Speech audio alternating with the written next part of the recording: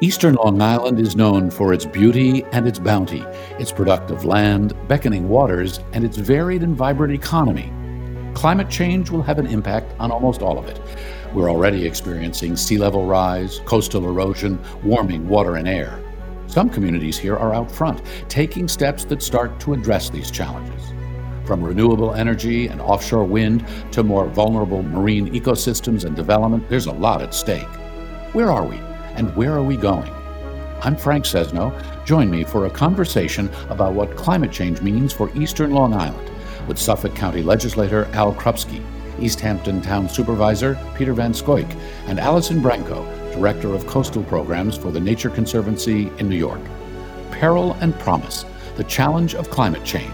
Monday at 7 p.m. on listener-supported 88.3 WLIW FM, streaming on WLIW.org/radio.